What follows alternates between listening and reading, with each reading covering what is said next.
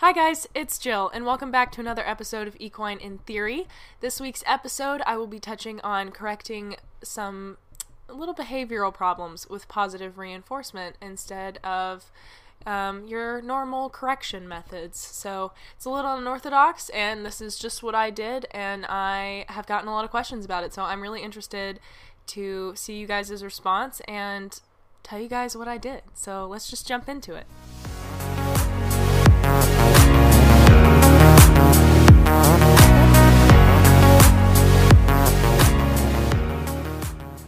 Alrighty guys, let's jump into this topic. So, behavioral problems. I'm going to focus mainly on Mac because when we first got Mac, he had some issues, and we're still working through some of them, but they are nowhere near what they used to be. And Zoe doesn't particularly have any. She's kind of like, the only thing she really does is like pull to graze on the ground, but we've worked on that a lot. Like when I'm leading her, she'll like just drag me to grass, but we've worked on that a lot and she's gotten a lot better at that. But Mac, when we first got him, we pulled him off the trailer and turned him out, and this was the horse's first time of being turned out in probably 2 years. And so when we turned him out, he didn't do anything. He just like walked around wide-eyed and was like, what is going on? This is foreign to me. So usually you expect a horse to run around and be crazy and just express themselves, and that didn't happen. And initially I was like, wow, he's so calm, he'll be awesome to work with. But now I realize that that's not necessarily normal. I mean, maybe for a mature horse who's comfortable in his surroundings, that might be an expected response. But for a young horse to just like not do anything is sort of, to me, is like fear. And I don't want to just like, be that person that's like, oh my god, horses are afraid of everything. But like, think about it. If he's been reprimanded for, expressing himself or communicating or doing anything of his own volition, then perhaps he might be afraid to do it. So, because now I know this horse, and every time you turn him out, he is trotting, he's happy, he's like, where's the grass, where's the hay, let me go see my buddy, and he's much more vibrant. And it was just so weird because you can totally misinterpret something like that. And I think that it was due to some level of learned helplessness. And he was just like, I don't want to do anything wrong because something bad might happen. And the reason I think that is because Mac is probably one of the jumpiest horses I had met so far. And I had worked with abused horses in the past, and none were as jumpy as him. A lot of them were just kind of like shut down. But Mac was just like, don't touch me, and he just flinched anytime you went near him, and to some degree is still like that. And he, like, I remember the first time I held up a target stick to him, he bolted to the other side of the paddock, and I was like, all right, not gonna work. So, and the other issues that we've had are, mind you, this is a 17-hand big horse, and he likes to put his head up really high. He's what you might call a stargazer. And so when you try to put a halter on him, not only does he stick his head way up in the air, so you're like, I can't buckle this, but he also was biting the halter, and biting it aggressively to where you were like, I might lose my arm. And so all the while I'm just taking notes of this, like, he's afraid of things that come up quickly, like a stick particularly that might happen to resemble a whip, and he is biting at the halter, which to me would indicate that he doesn't want it on. And maybe that's because he uses it as an association of like the halter takes him to places he doesn't want to go. I mean, there are endless possibilities with that. And he was also very head shy. And when I first started working through his head shyness, I realized that it was namely his ears. Like, if I even accidentally bumped an ear, he would just like throw his head up and like his eyes would roll around and he was just like, don't touch my ears. And I was like, okay, so probably have been exposed to ear twitching. So I just was kind of like taking mental notes of this. And then there was one instance where I had just gotten back from class. It wasn't in a session at all. And I had just gotten out of my car, and their paddock is right out front of my house. So I parked and I was like, oh, the ponies are there. Let me go say hi. So I walked up to him and I reached up to pet him and he withdrew his head. And I was like, okay, typical Mac. And I was like, I'm going to respect that and not force myself on him. So I started to pull my hand away and he just reached over and bit me. And, you know, if I were to do the traditional thing, that would have been to immediately resort to punishment, LOL. And, you know, it's just, that's something that I have always done in the past. And, to take a quick tangent here, I used to have, this gelding. I had him for 4 years. In the entirety of our relationship, he was so girthy. And when I was in the cross ties, he would, start biting and pin his ears and like stomp around and swish his tail every time I went to do up the girth. And, you know, I was taught to sock him in the mouth and show him who's boss or slap him on the neck. And to me, that doesn't make any sense now because like, I get the mentality, that's wrong, so I'm going to punish you for it. It's very black and white. However, why is the horse doing that? You know, like I never once asked why. And, you know, neither did the people I was around. They were always like, God, he's awful. Just hit him. And, you know, I don't blame those people at all because that's our industry. That's the horse world. You know, if they act up, punish them. And so, you know, I don't blame them for being like that at all. And I have no ill will towards my past self other than, you dummy, you should have looked into it a little more, you know, advocated for your horse a little bit there. But I never once was like, maybe he has ulcers, maybe his saddle doesn't fit, maybe he needs chiropractic work, maybe he has a sore foot, or maybe his legs are bothering him, or maybe, you know, he realizes that the girth is the first step to me putting the bridle on and his teeth hurt and he doesn't want the bridle on. He doesn't want to be ridden. You know, none of those things crossed my mind. And, you know, we had chiropractors here and there and we did ulcer treatments here and there, but never actually were like, no, we're going to commit to this and make sure that we rule everything out before we're just labeling this horse as, you know, a bad one. And usually when you start the process of asking why, you find a reason. And I genuinely don't believe in bad horses or naughty horses or this or that. I don't think it exists. I think that they're a product of their environment, and you can just as easily produce a happy, wonderful, excited to work horse as you can one that fears it or dreads it. And I think that that is what I unintentionally did for Bo. And, you know, not only was it just wrong to label him and just be like, wow, you're a bad horse, I'm just going to punch you in the face every time you try to bite at me while I girth you up, but I made the girthing experience so much worse for him. Like, not only was I saying, don't do that, I was also saying, don't tell me that you're uncomfortable. That was how he was communicating. Clearly, I wasn't listening to the dancing in place, or the swishing of the tail, or the ears pinning, or the nostrils pulling back.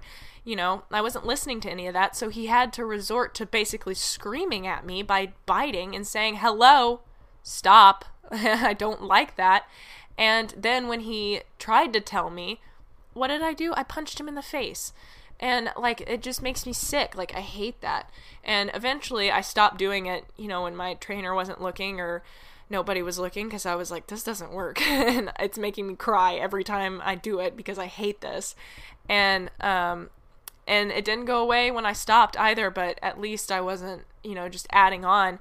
Because, I mean, think about it. If every time the horse gets girthed up and he's unhappy, he gets punched, well, that's not going to make the situation much better now, is it? So, what I've done with a few horses that I work with now that were girthy, first of all, we treated them for ulcers and had chiropractic and body work done on them. And then second of all, I used positive reinforcement to counter condition the girth. So I would have them touch it and smell it, and then I would move it around so that the buckles would jingle, because that's a part of girthing. You know, with Bo, the second I would jingle the girth, his ears would go flat back. So, you know, after we ruled out all of the possible pain problems, I started counter conditioning it, because you can't train against pain. So if I had counter conditioned while they were, you know, still in pain, it wouldn't have worked, or it might have just like had all of this conflicting emotion involved, and we don't want that either. You know, they're like, I'm in pain, but I'm trying to do the right thing and get a treat, but like, so you don't want that. So definitely rule out pain first. And so with the horses out here, I would start by, you know, having them touch it, then jingle it, and then do it up on one billet on the saddle, and then give them a treat, and then do it up on another, give them a treat, and then I would place my hand under their belly and give them a treat. And if ever they put their ears back or snarled or moved to bite, I backed off and went back a few steps. And then none of the horses that I did this with required more than like they didn't really require another session of it. I did more sessions, but I didn't have to stop in the middle of one because it was going too far for them. So in one session, I was able to take a horse that was biting and pawing and very unhappy to have a girth be put on, to a horse that was like bright-eyed and like, please put it on me so I can get treats. And then all of a sudden, you don't need to necessarily have the treats anymore, because it's a good thing for them. It has a positive association. The girth isn't this bad thing that causes them pain anymore. You know, it has this new positive tie, regardless of if you have the treats or not. And so, yeah, and I mean, obviously, I'm a positive reinforcement person, so I would like to keep, you know, having that positive association with it. So I wouldn't necessarily fade out reward completely, but for somebody who's just trying to like maybe problem solve with positive reinforcement, I could see where you would just do that and just like counter condition it, make it something positive. And I cannot stress enough, after you rule out pain, just rule it out first and then try to counter condition.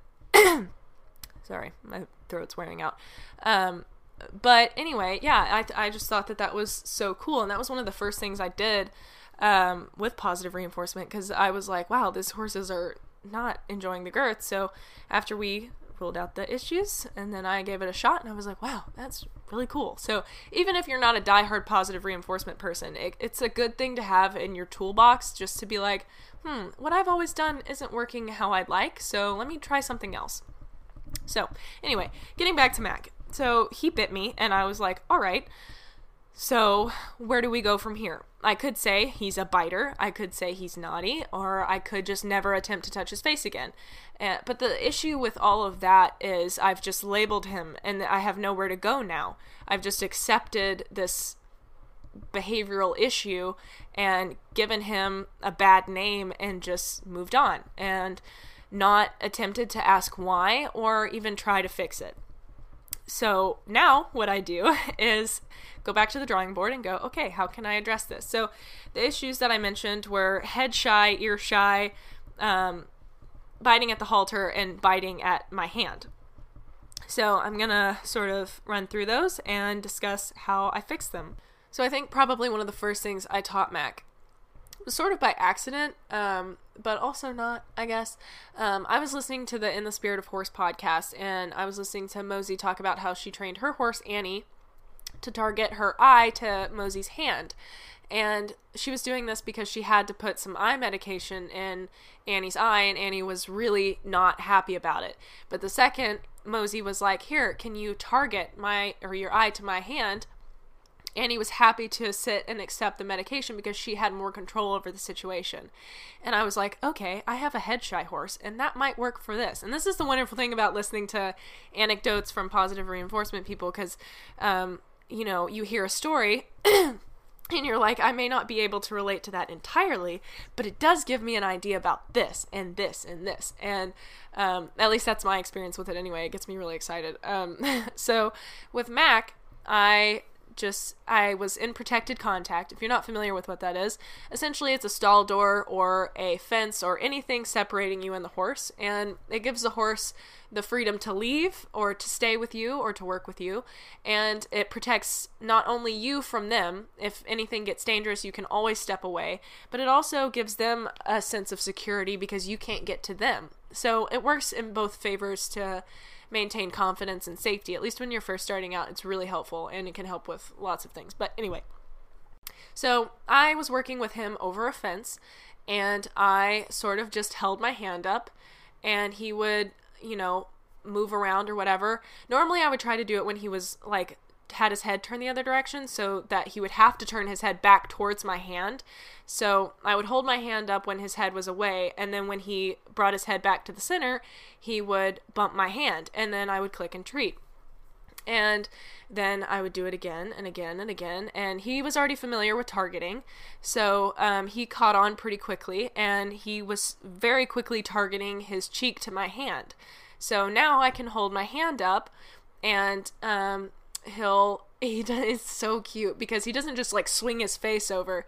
He like tilts his eye down so he can see it, sticks his ear out like he's really concentrating on my hand, and gently moves his face over and like the softest touch into my hand, and then I can just scratch him. And so not only does it allow me to touch his face, but it gives him the control. And I know that that's a very scary concept for a lot of people.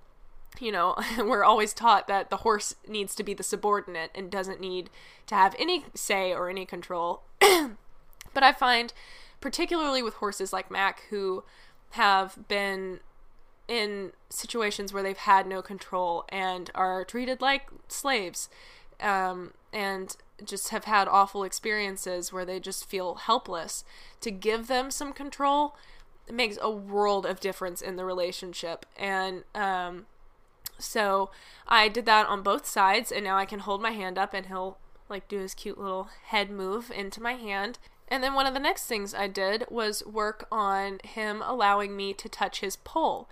And if you're not quite sure where the poll is, it's the space essentially where their head meets with their neck in between their ears. It's that little bump where their forelock begins.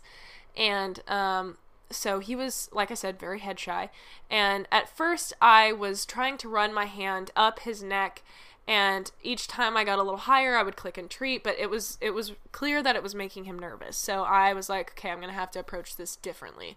So I then had him target a stationary target. So stationary target is one that I'm not holding. So it was tied to the fence, and it was a water bottle, which is super high end. I know I'm bougie, right? But so I tied a water bottle to a fence, and I would say touch, and he would touch it, and then I would click and treat, and then while I was feeding him, I would feed him in the head position, like where he would be round. So, like his neck is like up and arcing. And so I would feed him like that, and then cue him to touch it, and he would touch. And I would feed him like that, and I would start scratching pretty low on his neck. And then each time I fed him, I would gradually work up his neck. So not only am I operantly conditioning touching the bottle, but I was also classically conditioning my touch. So while I am feeding him, he is also having this association that I'm scratching him and he's getting food. So my other hand is scratching him, touching him, rubbing all over him, and he's getting food at the same time. So, but his mind was focusing on the water bottle. So I had some plans going on here, and it's very sneaky in my opinion, and I'm not sure that this is the best way to train it, but it seemed to work for us. Maybe it's too sneaky, I don't know.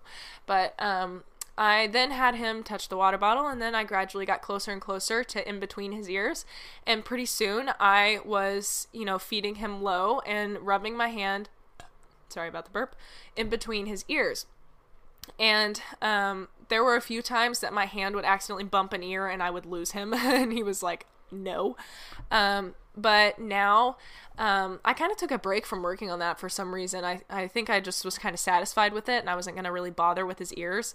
And he the other day I just like walked up to him and was like rubbing all over his face and rubbing his ears, and he didn't have a problem with it. So there's something to latent learning. So like you teach them something and then the next day you come back and they've retained it and more, and then they're seemingly like who worked with this horse in between when I last did, because he knows more now. So I don't know, I think it was fun. But so the next thing that I worked on was the halter biting issue. Because this is obviously a problem. I'm not the one who leads him in and out of his stall, and the guy who does was having an issue with him biting it. And I noticed that when I went to put his halter on, and I was like, oh my god, this is rough. And so what I did was I started in his stall, and I would hold up the halter and he would bite at it. And at first, and this is where I am pulling the amateur card, because I, again, not a professional, don't take this advice word for word. Take it with a grain of salt, and there are 100 ways to do this, and this is the way I did it. I'm not sure it's the best way. I don't advise doing it this way. This is just how I did it, so I'm recounting that. Okay? Disclaimer over. So what I did was I would hold the halter up, and he would bite at it, and I just was like a post. I was like, I'm going to wait for you to stick your nose in it so I can click and treat it. And at first I was rewarding for smaller things like moving towards it, and but he was moving towards it and then biting it, and I was like, I don't want to reinforce that. So I would reinforce early, but he would sort of blow through the click and just bite anyway. And I was like, okay, this doesn't really seem to me like it's I don't want you to put the halter on. At this point, it seems more like a game, like you wanting to play with it. And I'm not sure. And, you know, as Alex likes to say, people for opinions, horses for facts. And so I will never know. But that it made me change my tactic, because I was just holding it and he was just biting it and gnawing on it, and he would just stand there. And I was like, oh my god, okay, what are we doing? And so I was like, okay, I'm going to attempt my first use of intentional negative punishment here. And if you don't know what negative punishment is, that is the removal of a desirable stimulus in order to decrease behavior. So I was removing the halter, which he wanted to bite, in order to decrease the biting behavior. So I would hold up the halter, and if he kept his mouth closed, I would leave it. But if he went to bite at it, I would just move it away from him. And it didn't seem to frustrate him. It didn't seem to cause him more anxiety. I had some people in the video that I posted of this argue that I was potentially negatively reinforcing the biting, because, you know, he's biting at it, and then when I move it away, if it were an aversive to him, that would be him getting negative reinforcement. So reinforcing the biting behavior because it's getting the thing he doesn't like away from him. But it didn't work that way, which is why I'm calling it positive. I mean, oh my god, so many words. This is why I'm calling it negative punishment, because it worked in the way that I had hoped it would. Instead of reinforcing biting, it punished biting. So eventually he would just keep his mouth shut and move towards the halter, and then I would click and reinforce. And then once I got a few of those, I stopped. And then the next time I did it, we were out in his paddock. The first time was in a stall.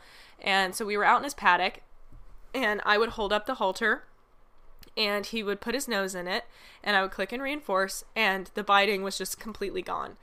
And he'd just put his nose in it, and I would count down from 4, and I would go 4, 3, 2, 1, click, treat. And so then I just like buckled it, and we were good to go. So now I hold up the halter, and he sticks his nose in and doesn't necessarily need a click and a treat. If I don't have my fanny pack on me, then he doesn't get one, and I'll give him a scratch. But he knows now that the halter's not a bad thing. It's not going to lead to bad things, and in fact, it's a good thing, because it gives you treats. And once they have that positive association, it's just sort of a conditioned reinforcer, maybe. I don't know if I'm stretching there or reaching too far, but it's been conditioned to be a good thing. So yeah, there's the little halter dilemma. And and it also helped his head too high problem, because he would have to, like, he had full control over the situation. He was the one putting his nose in the halter, but in order to do that, he had to put his head down so then I could buckle it. So it killed two birds with one stone. And then the last big issue that we have to tackle here is the biting problem. So that day he bit me and I was like, all right, I have to go back to the drawing board because that really hurt and I don't want that to happen again. And I also don't want to run into an issue where, or not run into an issue, but have him run into an issue in the future where if he bites at someone that they're going to punch him, because it's very common, unfortunately. And, you know, I mean, if I did it as a child, surely there are many more people doing it. And I know there are because I've seen it. And so I was like, not only need to rule this out for me, for my safety, but for his too, because I don't want him to be beaten up all the time. So I consulted with Miss Adele Shaw, who is the willing equine. I think I mentioned her earlier in this podcast. I don't know. I've done so many takes, I can't really keep up. Struggle of having a podcast. Anyway, I decided to talk to her and see what she thought. And she was like, one of the number one reasons for biting is ulcers. So treat him for ulcers and give it a whirl. So I did, I think, 10 days of UlcerGuard and then weaned off of that, and we switched his food and from something that was very high in sugar, which I learned, I think the website is called DiPaolo Equine Concepts, and they have so much information on there. Oops, that's very loud. They have information on there about nutrition, and it's very easy to read. It's not complicated. I'll link to it so that you guys can check it out in the show notes. But I had no idea that horses' bodies were not really made to process sugar, and it can create so many problems like ulcers and colic and just lead to all of these awful issues that we deal with all the time. And it's so funny because horses' bodies are not designed to eat in mass quantities twice a day, and that's how we feed, and that's how all of the feeding companies tell us to feed. And it's just like, what? Why are we like this? But I don't know. So anyway, now we switch to a feed that is much lower in sugar, and we feed that on top of hay and alfalfa, and treating him with the ulcers has caused a massive change in his personality. Not only has the biting stopped, but he's less sensitive to touch, which is also a symptom of ulcers. They're very sensitive to touch. And the DiPaolo Equine Concepts, he also has a YouTube video on how to palpate your horse yourself for ulcers. So you can check if your horse has ulcers very easily. And I know that UlcerGuard is probably... you know, obviously they might be a little biased, but on their little box it says 60% of all horses have ulcers and 90% of racehorses have ulcers. Again, probably most likely a biased source, but that's a pretty big claim. And when I check majority of the horses for ulcers, they got them. So check that out and check your own horse and see what's up and see if maybe that could be a root of a problem you've been having. I'll link to that video in the show notes as well. Sorry, I'm tangenting so hard. Anyway, so we treated him for ulcers. We changed his feed, and he is so much less sensitive to touch.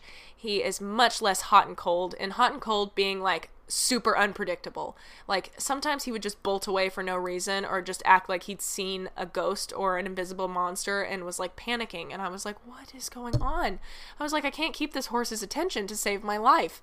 And now that I have treated him for ulcers and we've switched his feed to something that's not rocket fuel, he's a completely different horse. And beyond that, I also put in the time to do the training. So what I did to quote unquote correct the biting was something that probably every single one of you that doesn't do positive reinforcement is going to make you, if you were dead, roll over in your grave. I can't think of another idiom right now. But what I did, and I'm not sure I recommend this, because I made sure to take care of everything else. I made sure to change his feed and stop the ulcers so that I could have a good chance of this being successful, because the last thing I wanted to do was attempt this and then have him bite me more.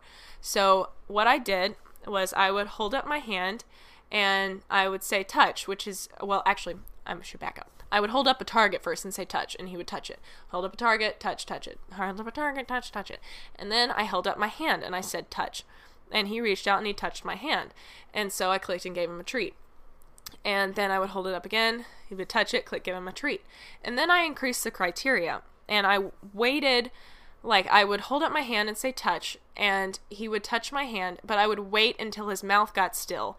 And part of the reason he stilled his mouth because he was like, she hasn't clicked yet. And then he would stop chewing to listen for it, but then I would click and treat him. So then after a few repetitions of that, even if he was chewing the treat from the previous reward, when I held up my hand and he went to do the behavior, he would stop chewing instantly. The second his nose touched my hand, he would stop chewing. So I taught him not only that when he comes into contact with my hand that his mouth should be still, and that is the most rewarding way to touch me, but also that my hand brings good things. So not only when I am feeding him is he getting good things, but also that when I hold my hand up, it's a good thing, and it's not going to hurt him. I'm not going to hit him, and that he doesn't have to defend himself, and he doesn't have to resort to that to communicate.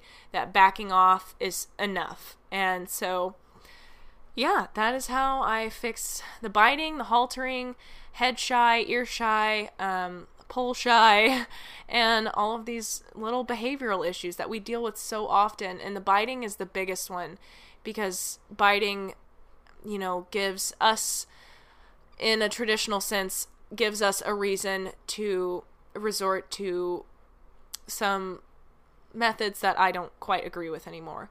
And I don't think that there's ever a reason to hit a horse. I think obviously there are emergency situations, and if it's life or death, do what you gotta do. That is the motto. However, in training situations or in recreational situations, there's absolutely no reason to just be hitting a horse.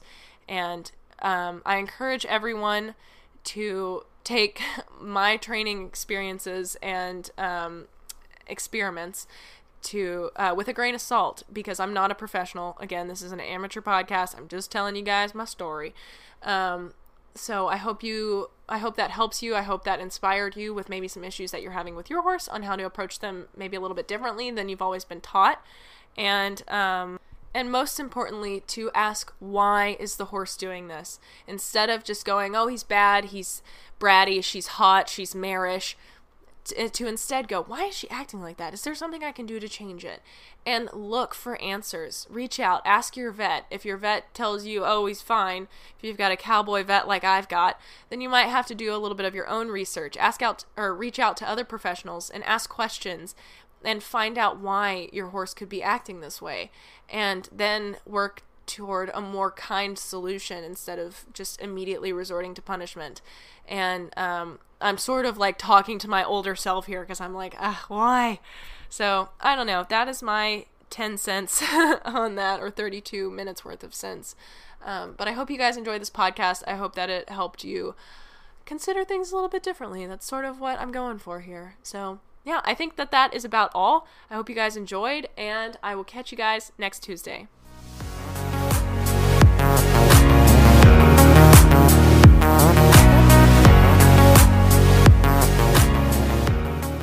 Thank you guys so much for tuning into this week's Equine in Theory podcast. If you want to check us out on other social media platforms, please do.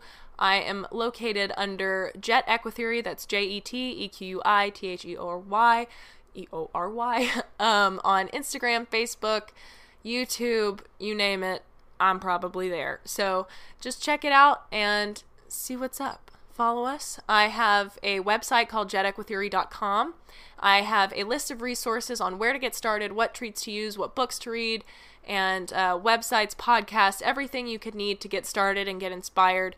It is on there. I also have a blog explaining the point of a clicker and why I haven't ridden in a while. And I also have a glossary for all of the terms. If you are completely lost on negative punishment and positive punishment, negative positive reinforcement when I was talking about it earlier, then be sure to check out my glossary page, because it has everything explained there with handy dandy little examples. And I also have a page full of available horses if you are near Arkansas or have the capability to travel and are looking for a horse, we have many wonderfully priced horses that desperately need homes because I'm busy and I don't have time to give them all the love and attention they need, and they need their people. Anyway, be sure to check that out. Thank you guys so much for listening, and have a wonderful day / night / afternoon / evening, whatever time it is where you are. Okay, good night.